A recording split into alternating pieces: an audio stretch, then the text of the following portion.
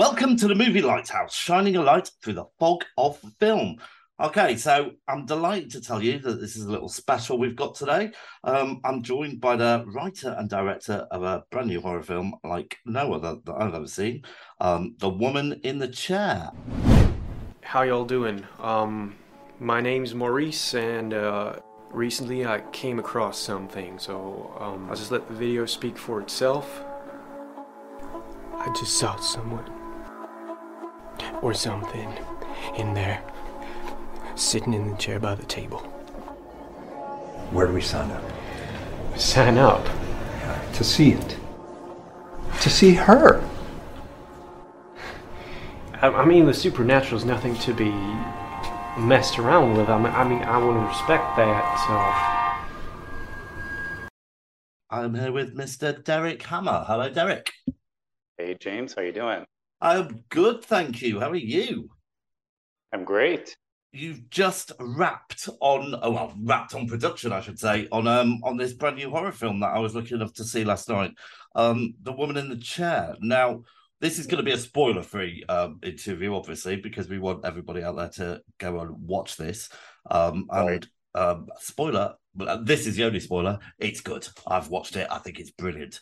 It's completely original. It's great narrative. Edgy of seat stuff, lots of scares. It's got it all. But we'll get into that in a minute. So, if you were going to tell somebody who never heard anything about this film before, how would you describe it? Depends on if I'm trying to sell it or if I'm trying to tell my friend. Which would you like the? Well, I think we're nearly friends, so come on, like you're telling a friend. I would probably say it's a horror film based on a kind of a new concept of what I could describe as ghost tourism. And it's about a guy who finds a ghost. The ghost is sitting there in a chair. It never moves. So he capitalizes on it. He brings in a bunch of rich people. He builds a glass wall, and they all are like watching the ghost, and they pay money to watch the ghost, to see the ghost. And as they uncover the mystery, as they get too close to it, it's like they start getting haunted. So you want to tell me what this is about? Sorry. Top secret.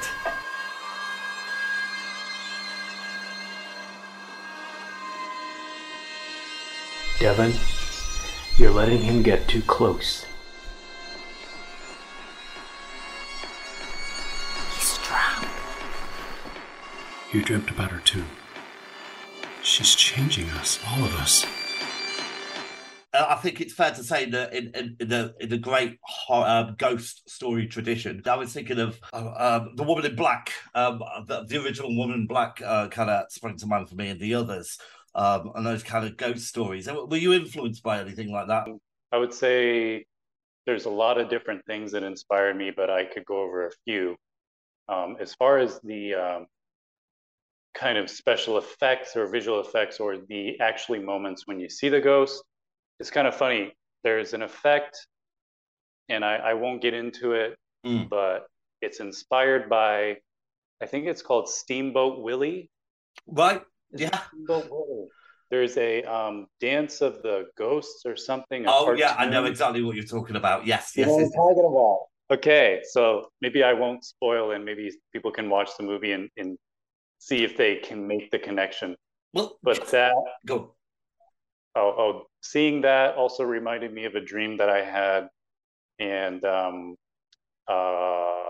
so that inspired some kind of small details with the ghost, and then actually having an encounter with a something ghost or whatever you want to call it when I was like 12 or 13 was a Oh, wow. big inspiration. I don't remember if I told you about that on the last one. No, please, come on. Spill Okay, what happened. Yeah, so when I was 12 or 13, I woke up in the middle of the night. I had this feeling, and there was a kind of a voice that said, "There's a monster in your room." I don't know why. Can't explain that. Right now, at that time, my alarm clock was right here, right? and my room was over there. I was on the end. So I turned to the left. I saw my alarm clock. It said 3:03.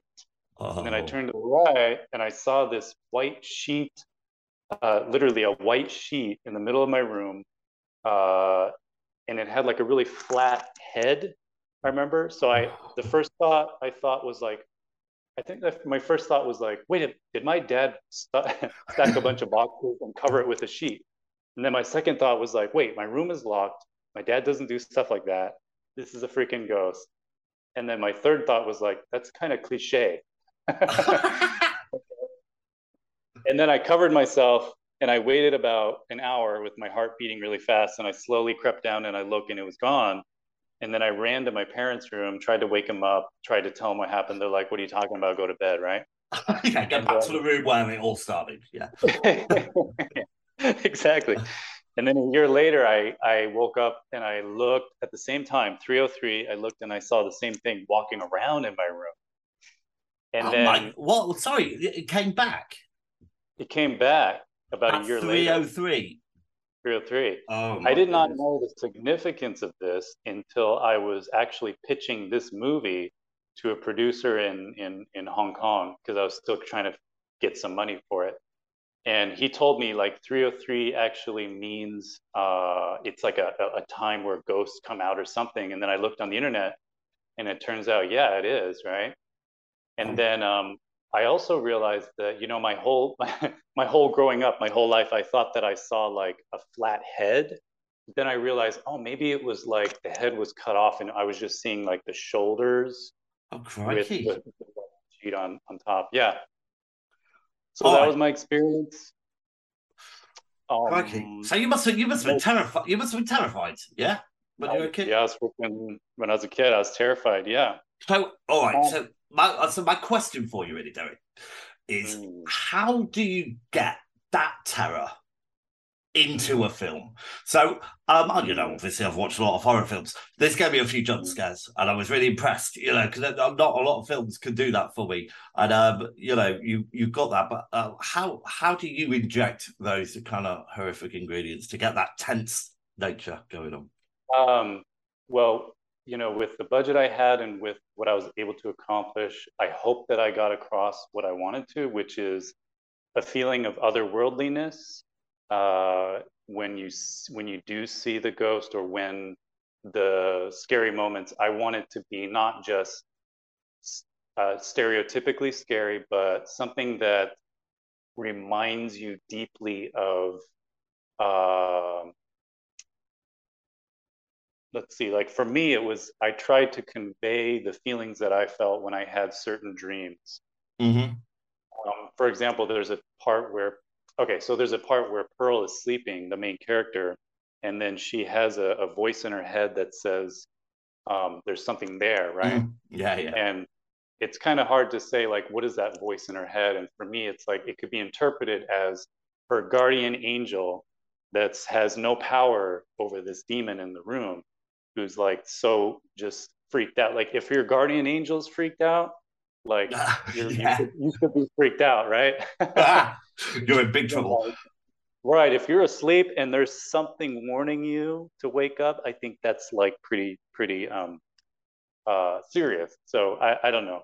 Stuff like that, I think, trying to dig deeper, trying to get something more otherworldly, something that reminds us of our own fears, our own dreams, as opposed to something that reminds us of crap that we've seen in Hollywood or, you know, stuff we've seen again and again. What sort of director would you say you are? Are you a director that works quite closely with the actors? Do you allow them to improvise? Or are you quite strict, precise, or you like Kubrick and like pushing your actors to the edge, like Shelley Duvall in The Shining? What was your style to get the best out of the actors? I definitely can't compare myself to Kubrick or anything, but I was very strict with the script. But before we did the movie, we did a reading and I had the actors read through it and to check and see if anything, when they said it, did it sound unnatural?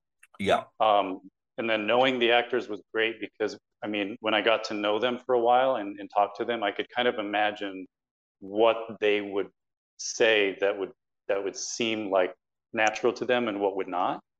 And then I did have instances where in the initial reading and during the shoot where they would tell me like, I wouldn't say this, and it's just coming out kind of unnaturally. I'm like, okay, how would you say it? And then we changed it. And then particularly the main character, Shoko, what's her name is Shoko. Yeah. She was kind of good at that, spotting what was not natural. And then she really needed each actor is different. She in particular needed adjectives to describe what her emotions should be. She needed a word. She needed an adjective. And once she got it, she would nail it. Okay. I have to say, so it's a multinational cast. Is that fair to say? Yeah. And the characterizations are lovely. They stand out. They work together well. The conflicts and resolutions and friendships and all that kind of stuff really work. Great. It's not just a load of teenagers, which is nice. I particularly liked. I think the older businessman. I love them. Brilliantly portrayed. How did you get these people together? Was it choice, necessity, opportunity, or luck?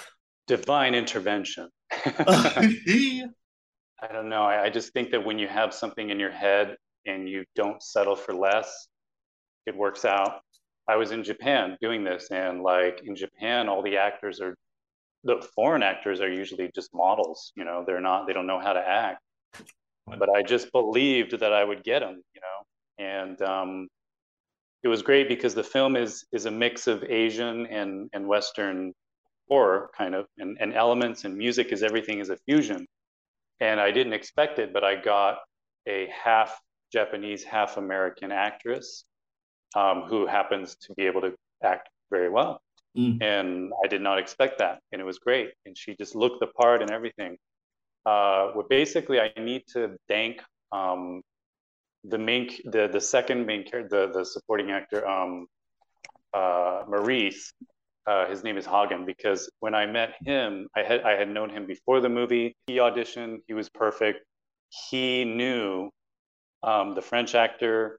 He knew the woman actress, and he also knew AJ, Jared, the other actor.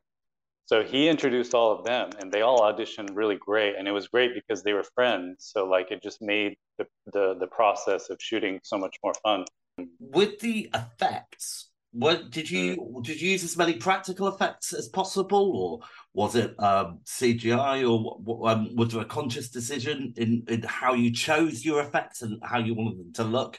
I know budget always is a factor, but yeah, budget. And then the house was. Well, let me ask you: did you think that there was a house in the woods? I certainly did. Yeah, absolutely. Great. It was actually a $1,000 project of just building a frickin' wall in the middle of nowhere, because there was no house there, and it was really hard to find, and it was hard to do it digitally. So we had to actually construct a kind of wall, kind of corner of a house, and put some old windows up there, just to have it in the background. I mean, practically, yeah, that, and then the ghost. I had an actress, and then I had two different sets of a silicone ghost. I don't like calling it a puppet, but yeah, it is a puppet. That's it. Yeah, because I was never sure if it was a person or not. It was a very fine line, and you got that unearthly quality. But that actor must have been able to stand sit very still at certain points. She did, yeah. So in the early part of the movie, the ghost is at stage 1, I would call her. So she's not. She still looks kind of more human, I guess. And then later on, she changes to a more ghostly, a more evil, as you could say, as theoretically she absorbs the evil around her. Who knows, right? And then there's a stage 3 where her face changes again. So the Mr. Pepe, I'm trying to remember his last name. Pepe Maladini. I don't remember. He's Italian. Yeah. He made he was amazing. He made the Silicon Ghost stage 2, stage 3, um, and based on the actress. So we did a casting of her face. So she did it for a while, and then we got to stage 2. We had the stage 2 head, and then the stage 3 head, which I still have. You wrote and directed the film. And did you also do the score? I did. You did. Okay, busy man. Yeah. So right, so this is probably my most difficult question, but so if you've got somebody writing a screenplay and you've got someone doing the music and you've got somebody directing, all these people have different interests, don't they? And they have to compromise and work together. How did you check yourself to make sure that you were, because it's kind of one voice, isn't it, as opposed to yeah, that's kind of how I've grown as a filmmaker, because I've lived in so many countries. You know, a lot of people, they stay in one place, they build a network, they get to know other people, which is the normal and healthy way to learn how to delegate to those talented people that they meet. I think I've not really, in my life, until recently, I haven't found a place that I was growing roots really, and meeting people who I, connect with, and who I think can be my composer, or, and even just the money thing, who can I pay? And I was in the end, I'm satisfied I was able to do it myself, but I'm not going to do it again. To be honest, I'm not going to do all that again.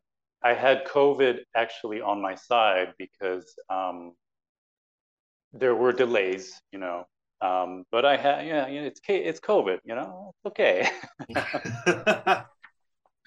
So, yeah, I guess the question to answer is basically not trying to be in a rush to finish, trying to, keep a standard of quality rather than, I want to get this over with. were there must have been times, like with any project, that you just felt like you wanted to walk away, jack it all in? Did that happen during quite a lot, or was it quite a nice process? Now you've had time to kind of look back a little bit.